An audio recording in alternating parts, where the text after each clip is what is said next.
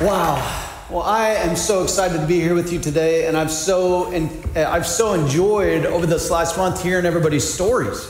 And it is just cool. It never gets old, does it? Hearing about how somebody met Jesus and what he does in their life. And throughout this series, we've heard a lot of different examples of that. You know, we heard about Zacchaeus, and we heard about blind Bartimaeus, and we heard about the man at the pool of Bethesda, and all of them were completely different, just like all the stories of the people that we've heard from our church over the past few weeks. But today we're going to talk about one of the most famous encounters with Jesus. And this passage contains John 3:16. You know, people that don't even go to church, people that maybe haven't been to church in years, probably heard John 3:16 at some point in their life. Maybe they got bused to a vacation Bible school when they were a kid, and that's all they remember. Maybe they saw it on a t-shirt. Maybe they saw it on a bumper sticker. But probably the most famous verse in the Bible is this verse, John 3:16. And so today we're going to dive into the life of the person to whom that verse was initially spoken. You know, this month we've seen notorious people meet Jesus. We've seen unknown people meet Jesus.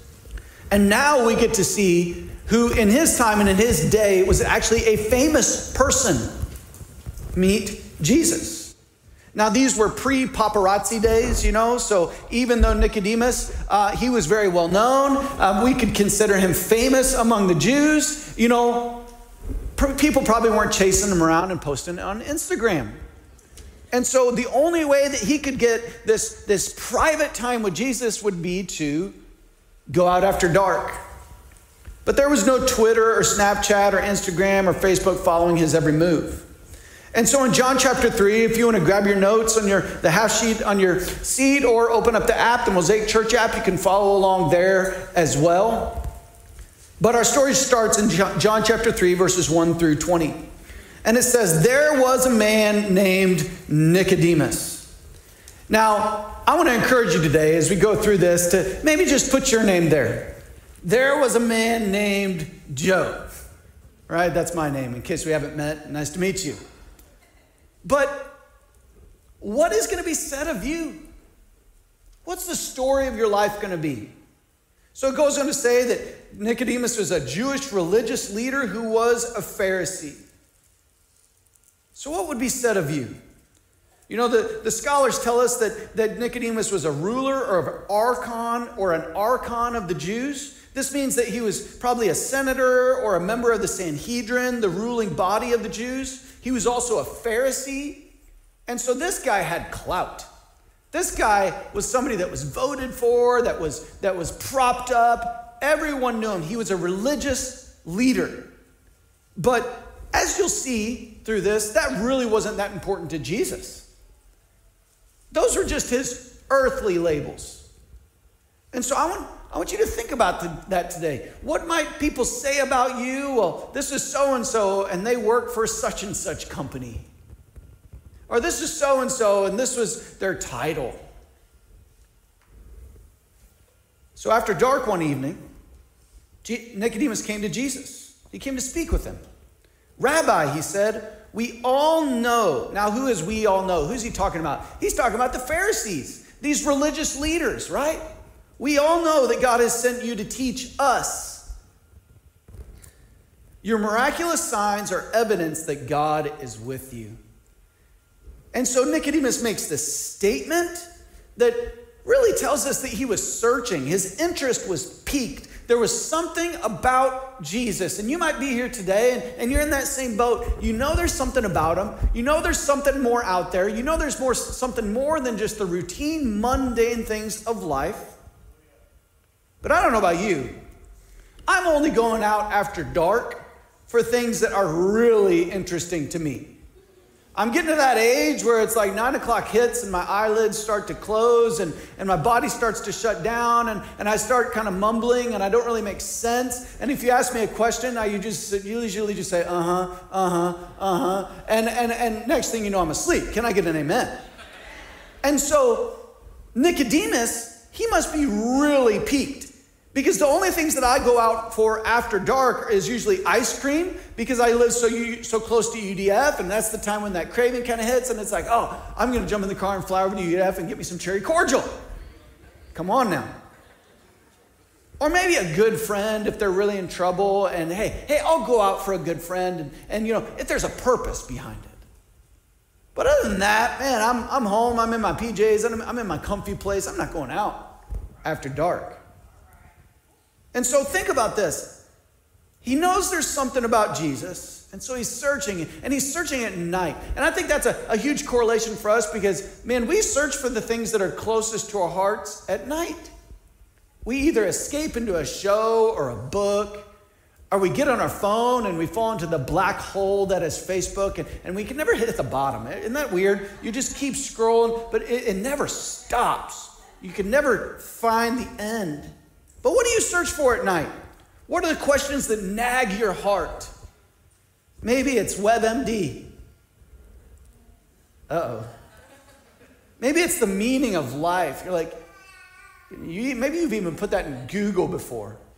What's this all about? Maybe you're looking for an eHarmony or Match.com. Maybe you're feeling a little emotionally unstable. And so you're Googling it. What do I do when I feel this way? What do I do with these feelings? Maybe you're Googling, my marriage is broken. What do I do? But when nobody's around and you're in private, in the quiet of your own bedroom, and maybe the lights are even off, and it's just the glow of that dumb little screen, what are the questions that are on your mind? You see, Nicodemus was in the same place. He was searching. He knew something was there, and he couldn't find it. But he hasn't made the jump yet, that Jesus is the Christ, and everything happens through him. He didn't understand who he was really talking to. He had a hunch. He's like, I know you're probably from God, but there was still this nagging. And so in essence, he didn't come out and say it. He didn't just get to the point. But in essence, Nicodemus was asking, who are you? The miracles show that God is with you, but are you really claiming to be the Messiah? Are you really claiming to be the Son of God? Are you truthfully, in all honesty, is that who you really say you are? Many people think that Jesus has something to offer. Many people think he was a good man. Maybe think, the Bible's a good historical book. People think all kinds of things. But I want to challenge you. What you think about Jesus is the most important thing about you. It's not what you look like. It's not how much money you make. It's not where you live. It's not what kind of car you drive. It's not what others think. What you think about Jesus is the deciding factor of your life. Nothing on planet Earth in all of your existence will ever matter more than who you say Jesus is. If Jesus didn't claim to be God, he'd be way less controversial. Nicodemus would not have been showing up in the middle of the night to talk to him. And I think it's so cool that Jesus knew that Nicodemus was scared to be seen with him. And yet he still met with him. Jesus obviously had a come as you are, whenever you want kind of attitude. Now, I'm not Jesus, and so most of the time, unless it's really, really important, I'm not going to meet with you in the middle of the night. I love you. I'm your pastor. And God needs to give me more compassion sometimes. But after I'm asleep, don't wake me up, right? But obviously, Jesus didn't have that attitude. He's like, hey, whatever it takes. And so let's look at what happened when Nicodemus met Jesus and how it applies to you and me today. So number one, fill in the blanks. Meeting Jesus challenges our worldview and our perspective. Meeting Jesus challenges your perspective. Everything you think about the world and everything that you think about life, Jesus is going to challenge it. And so in this moment, Jesus literally blows up Nicodemus's world. Remember, this is the religious leader, Nicodemus. And so maybe some of you that have been coming to church your whole life, and maybe you grew up in a different type of church, and you think you know about God, and you think you know about who Jesus is, maybe just be open to the fact that if Jesus blew Nicodemus' world up, he might still have something new for you too. And so this is for everyone today. Some of you might have checked out as soon as I said John 3:16. You're like, oh, I've heard this one before. But meeting Jesus not only changes, but continues to change our perspective and our worldview the longer we know him. And so Jesus replied to Nicodemus, and he says, I tell you the truth, unless you are born again, you cannot see the kingdom of God. Underline, cannot see. We'll get back to that in a minute. What do you mean? Exclaimed Nicodemus. How can an old man go back into his mother's womb and be born again? Now, in doing some reading on this, Nicodemus, he was not actually asking that. He was basically stating the preposterous to pull out of Jesus what Jesus really meant. And this was pretty common in that culture. Jesus replied, I assure you, no one can enter the kingdom of God without being born of water and of the Spirit. Humans can reproduce only human life, but the Holy Spirit gives birth to spiritual life. So don't be surprised when I say you must be born again. The wind blows wherever it wants, just as you can hear the wind, but can't tell where it comes from or where it is going. So you can't explain how people are born of the Spirit. There's a lot to unpack there. But suffice it to say, Nicodemus didn't get it. And he had been going to church his whole life. Nicodemus' question was about Jesus, but Jesus' response was about Nicodemus. So get this, Nicodemus shows up in the middle of the night. He's like, who are you? What's up with the miracles? Obviously, God is with you. And Nicodemus wants to know who Jesus is. And Jesus doesn't respond and say, well, this is who I am, and this is where I came from, and here's the skinny. No, Jesus doesn't respond with an answer. Jesus responds with a statement. Nicodemus' question was about Jesus. Jesus' response was about Nicodemus. He says, you must be born again. So Jesus' glory and who he is and what he can do, it stands on its own. But his purpose was obviously bigger than that. It was our salvation. So it's impossible, from this encounter we see and all the others encounters that we've seen throughout the past few weeks, it's impossible to encounter Jesus without being personally challenged. The man last week, he was told to go and sin no more, right? The man the previous week, he left his coat and left everything and he got up and he walked down the road and he followed Jesus. There's a cost. Zacchaeus, what did he do? He gave back all the money that he had stolen and even more. He was willing to do anything to follow Jesus. And so right off the bat, this guy asked Jesus who he is, and Jesus is like, unless you're born again, you cannot see the kingdom of God. And so Nicodemus was looking for understanding, and you might be there. I just want to understand. I want to know before I take the leap, before I really dive in, before I believe. I really want to know all the answers. But Nicodemus was looking for understanding, but Jesus led him towards surrender. Jesus led him towards being all in. He led him towards something that he couldn't even understand at the moment. This is huge. Remember, Jesus didn't answer him directly. He saw into the empty, searching heart of Nicodemus, and he saw the honesty of his question. So he went right to the heart of the matter. He didn't mince words. He didn't waste time. He didn't answer questions that Nicodemus really wasn't asking. He knew exactly what Nicodemus needed, and Nicodemus needed to believe. He needed to surrender. Jesus says, unless you're born again, you can't see. Think about that. It was like step 1, be born again. Step 2, understand. It was as if being born again was a door that he had to pass through as a prerequisite. It was a requirement to even being able to understand the whole picture. Why? Because meeting Jesus challenges and changes your perspective. You see, we usually have things holding us back from total engagement, and Nicodemus obviously did. You know, we usually have things holding us back from being totally surrendered to God. We've got these preconceived notions. We've got these presuppositions. We think church is just for judgy people. We think church is for out of touch people. We think that God is mad at me and the building's going to fall down on me if I walk in. We think that God can't save someone like me, or that I can never measure up, or that I'll never be what he needs me to be. And that we've got to get our act together before we come and meet with Jesus. Sometimes we get this preconceived notion that Jesus or God or church is just an add-on to our life. It's just something that kind of helps us along. And man, none of that could be further from the truth. You see, it's one thing to think that Jesus has something to offer, that he might be from God or he might be a good teacher, which was kind of the line of statement that Nicodemus had.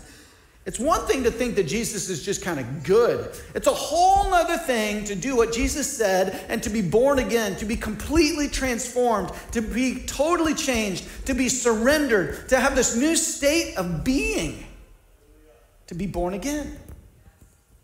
You see, there will be things that you and I don't understand or even be able to see until after you undergo a complete and total transformation.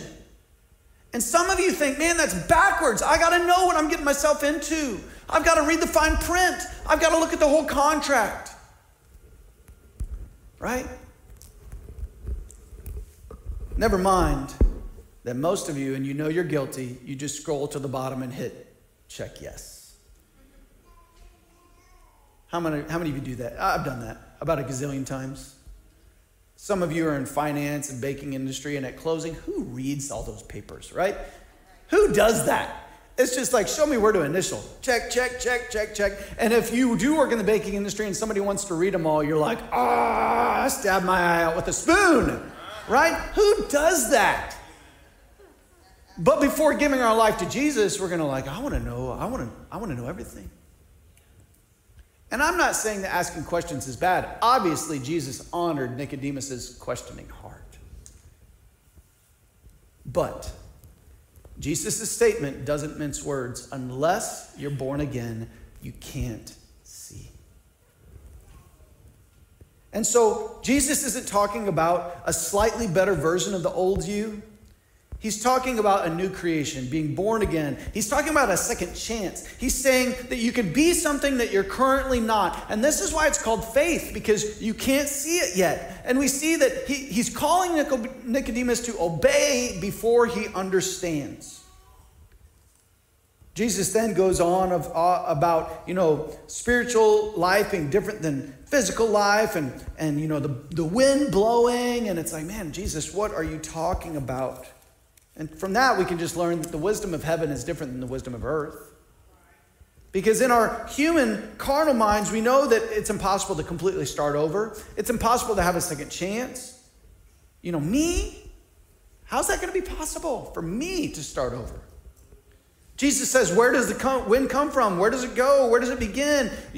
We just don't know. And just because you tell me where the wind comes from doesn't mean that I understand it. I actually looked it up, right? Where does the wind come from? I literally Googled it. And so Google tells us, that the sun unevenly heats the earth and it causes pressure and it pushes air this way and that way and it causes the wind. And guess what? Even though I read about it and I can kind of sort of explain it to you, guess what? I still have no idea. I don't get it. It doesn't make sense to me. But guess what? I don't have to be a scientist or get it to understand that the wind is real. It's real. Jesus is real. And he wants to change your worldview and your perspective. And so the path forward isn't understanding, it's transformation. Nicodemus came to get his questions answered. Jesus said, you got to be born again. Born again. And God is able. Yes, even for you, even where you've been, even what you've done, you can lay it at the feet of Jesus today and be born again, because that's what happens when you meet Jesus. Number 2, meeting Jesus brings us to a place of decision. It brings us to a place of decision. So Nicodemus, he's completely baffled. He doesn't get it, just like you and me. A lot of times we don't get it, but he's still intrigued, and he's thinking, how can this happen? And so let's keep reading. Nicodemus asked, how are these things possible? Jesus replied, and you can almost hear like a little snarkiness in Jesus' voice. He says, you're a respected Jewish teacher, and yet you don't understand these things? I assure you, we tell you what we know and have seen, and yet you won't believe our testimony. But if you don't believe me when I tell you about earthly things, how can you possibly believe me if I tell you about heavenly things? So no one has ever gone to heaven and returned, but the Son of Man, which is Jesus, has come down from heaven. Side note, Jesus is basically saying, hey, I'm trying to put this in language that you understand and you don't get it. But if you don't even understand it when I put it in earthly language, how are you going to take the leap to understand it if I'm talking about things that really are crazy, like God coming down to earth? And so he says, and as Moses lifted up the bronze snake on a pole in the wilderness, so the Son must be lifted up. So the Son must be lifted up, so that everyone who believes in him will have eternal life. And here the gavel is dropping, right? John 3:16. For this is how God loved the world. He gave his one and only Son, so that everyone who believes, underline that, believes in him, will not perish but have eternal life. God sent his Son into the world not to judge the world, but to save the world through him. Amen. Amen. A lot of things going on there.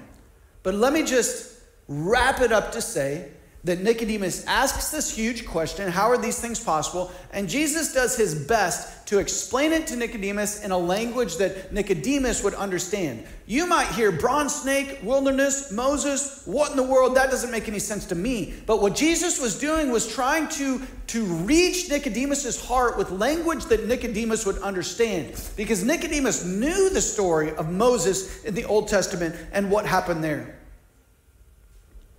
So Jesus, in this moment, he's speaking to both Nicodemus and at the same time, he's speaking to the whole world in this moment, foreshadowing his death on the cross.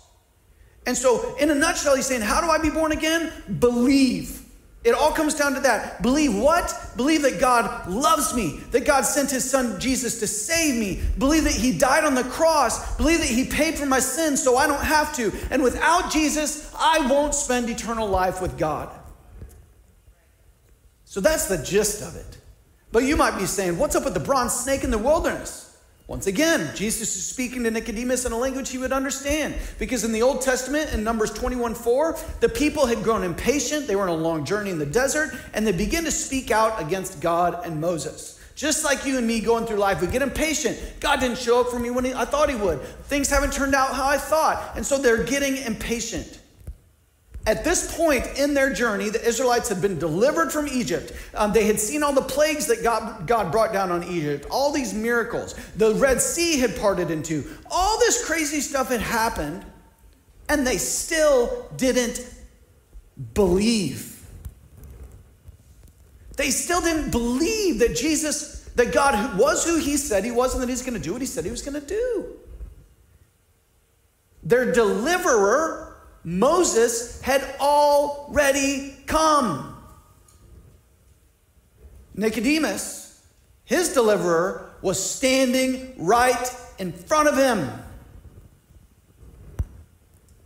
But because of the Israelites' hard hearts and rebellion, God sent snakes and they bit the Israelites. This is like the creepiest Indiana Jones ever. It's like you could just imagine snakes everywhere and Indiana Jones is freaking out, but these are poisonous ones and they're biting them, and it's like, this is nuts, right? It's one of those Old Testament stories that you're just like, whoa.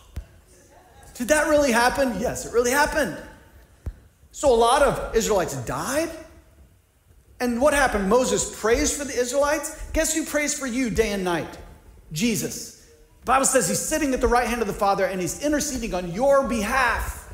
And so Moses prays for the Israelites. God tells Moses, hey, make this bronze snake, put it on a pole, put it up, tell all the people to look at it. And when they look at the bronze snake on the pole, they'll be healed. And guess what? That's exactly what happened. And so in Nicodemus's vernacular, Jesus was speaking his language. And he's saying, hey, don't let your heart be hard. Look, I'm right here in front of you. I've been here all along. The parallel for us today is that when you're dead in your sin, when you're dead in your bad choices, when you're dead in your rebellion against God, you look to Jesus and you'll be saved.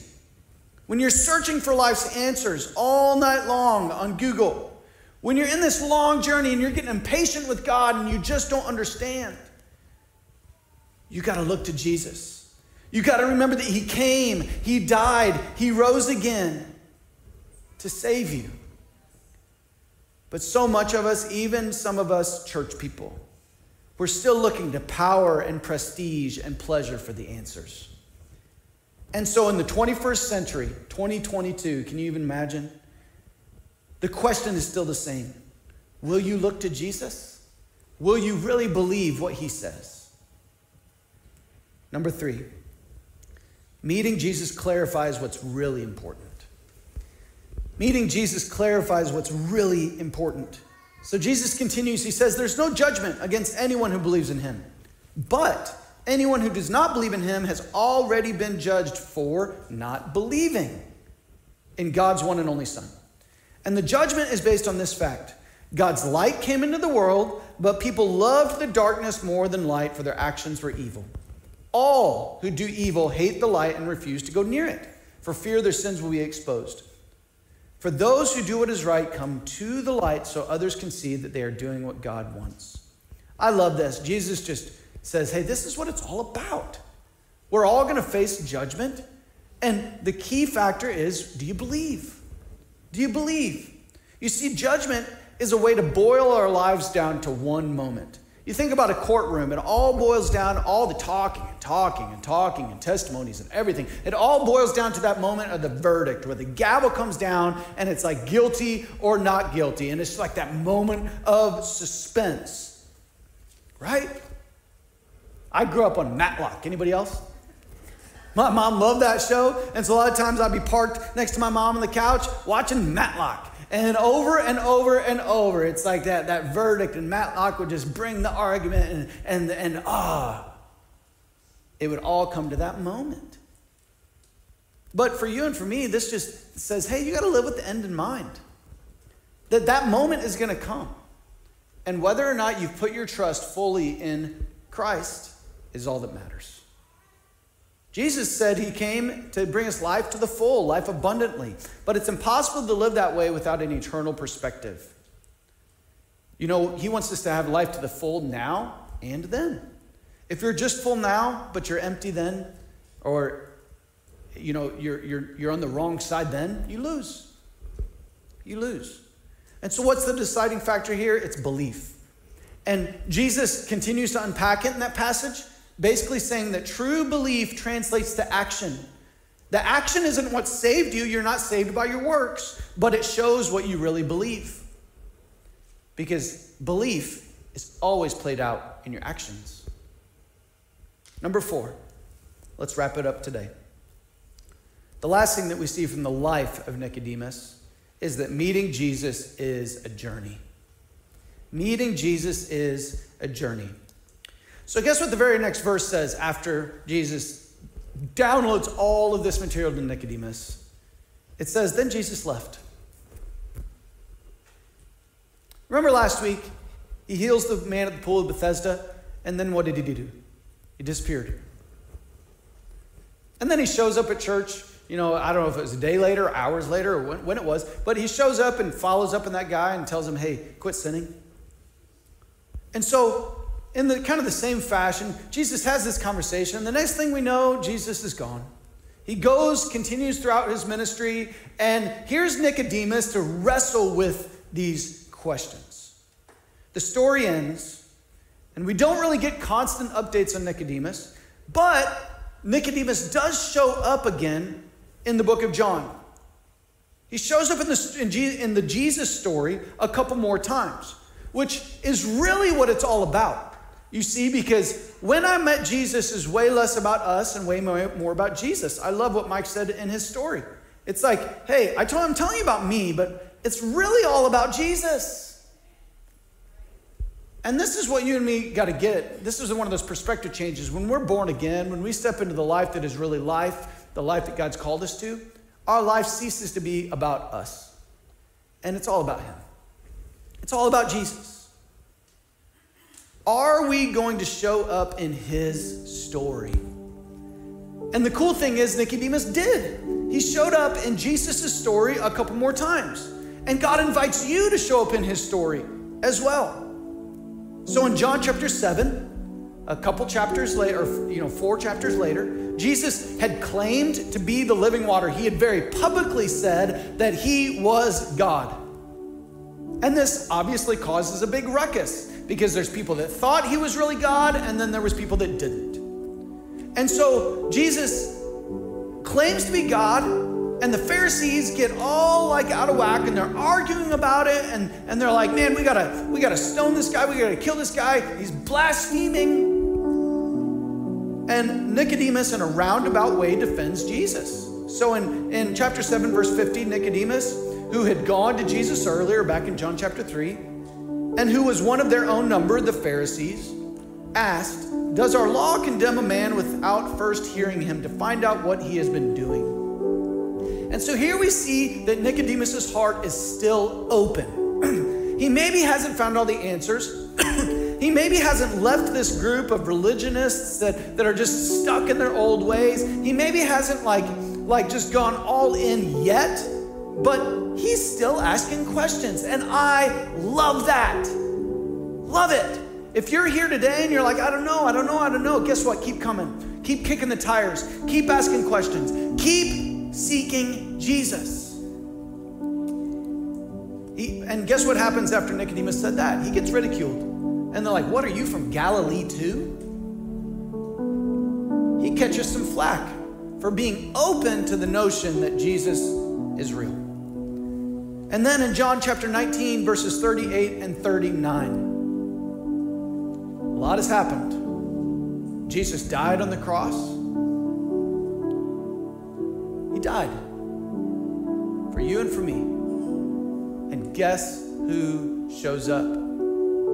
All of the disciples ran, except John.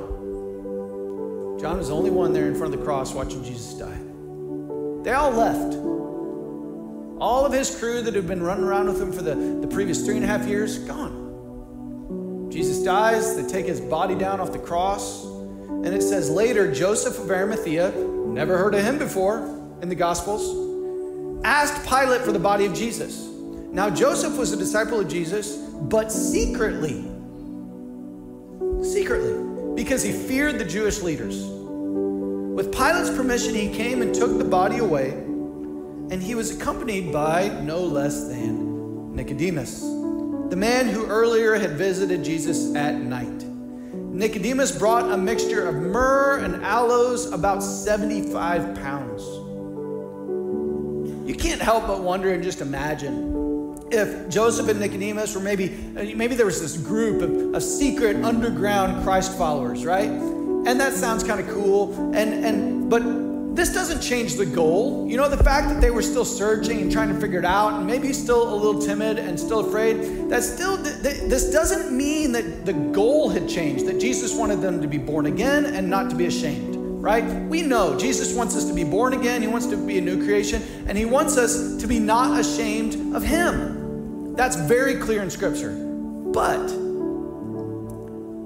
Jesus and meeting him is a journey. And so if you're on that journey today, and maybe you're just not there yet, man, I want to encourage you with all my heart. Keep going. Keep going. Keep going. Because Nicodemus, he shows up and he does this act of worship, and he brings all this stuff for Jesus and helps to bury Jesus. And he's there for Jesus in a time when no one else was. And I just think that's so cool. I think that's amazing. And what that tells me and what that should tell you is that there's hope for you too. There's hope for me. That when I'm stubborn and when I don't understand, hey, I can still bring my gift. And I can still seek Jesus, and I can try to get close to him, right? Now, that doesn't change the fact that Jesus said, hey, you got to be born again. Hey, it's time to surrender. It's time to maybe trust before you understand. But if it takes you a while to get there, The Bible says God's patient. He doesn't want anyone to perish. He wants everyone to come to repentance. And so the door is wide open for you too. The question is, as we wrap up this series, how will you meet Jesus? How's it going to happen? And guess what? You don't have to wait. You don't have to journey on and on and on and keep asking questions. You can trust him today. You can trust him. He loves you more than you'll ever imagine, more than you can ever comprehend. And a lot of it you won't understand or comprehend until you're born again. Until you take the leap. Until you say, Jesus, here I am. All my life, all my imperfections, everything that I am, I give it to you. I want to be a new creation. I want to totally surrender. And so if you could bow your heads and close your eyes today, where are you at? Is it time for you to meet Jesus? If you're here today and you say, Joe, that's me. I'm ready to surrender my life. I'm ready to be born again, just like Jesus was talking about. I'm ready to go from being spiritually dead to spiritually alive. I want to invite Jesus to be Lord of my life. And that means I'm believing that he died on the cross for me and that he rose again from the dead. And I'm going to trust him with my life. If that's you, I want you to boldly lift your hand today. Boldly say, that's me. I want to follow Jesus. Today is my day that I meet Jesus. Amen. Just another moment. Anyone that would say, it's time for me to meet Jesus. If you're online with us today, first of all, thanks so much. But you're sitting in your living room. Hey, raise your hand. Say, that's me. God sees you. You don't have to be in church to meet Jesus. Right now, in your living room, where you're at, in your car, wherever you are at, you can meet Jesus. Jesus came to see Nicodemus in the middle of the night. He can come to see you right now too. Amen. If you raised your hand today, whether here in the building or at home, I encourage you to just pray a simple prayer of surrender, and it can sound like this. You can say, Jesus, I believe in you. I believe that you died for me on the cross, that you rose again. I believe you're really the Son of God, and I want to trust you with my life. Help me from this day forward to live for you to be my all in all, my everything. I surrender. Amen. If you decided to follow Jesus today, I want to just encourage you. We've got a Bible in the lobby for you if you don't have one. And so you can take your Connect card to that Welcome Center and say, hey, Joe talked about a free Bible. I'd love to get that. And they'll get it right in your hands. Love to get that in your hands. And there's some other things in there to help you in your newfound relationship with Christ. If you're here today and you're like, Joe, I've been away.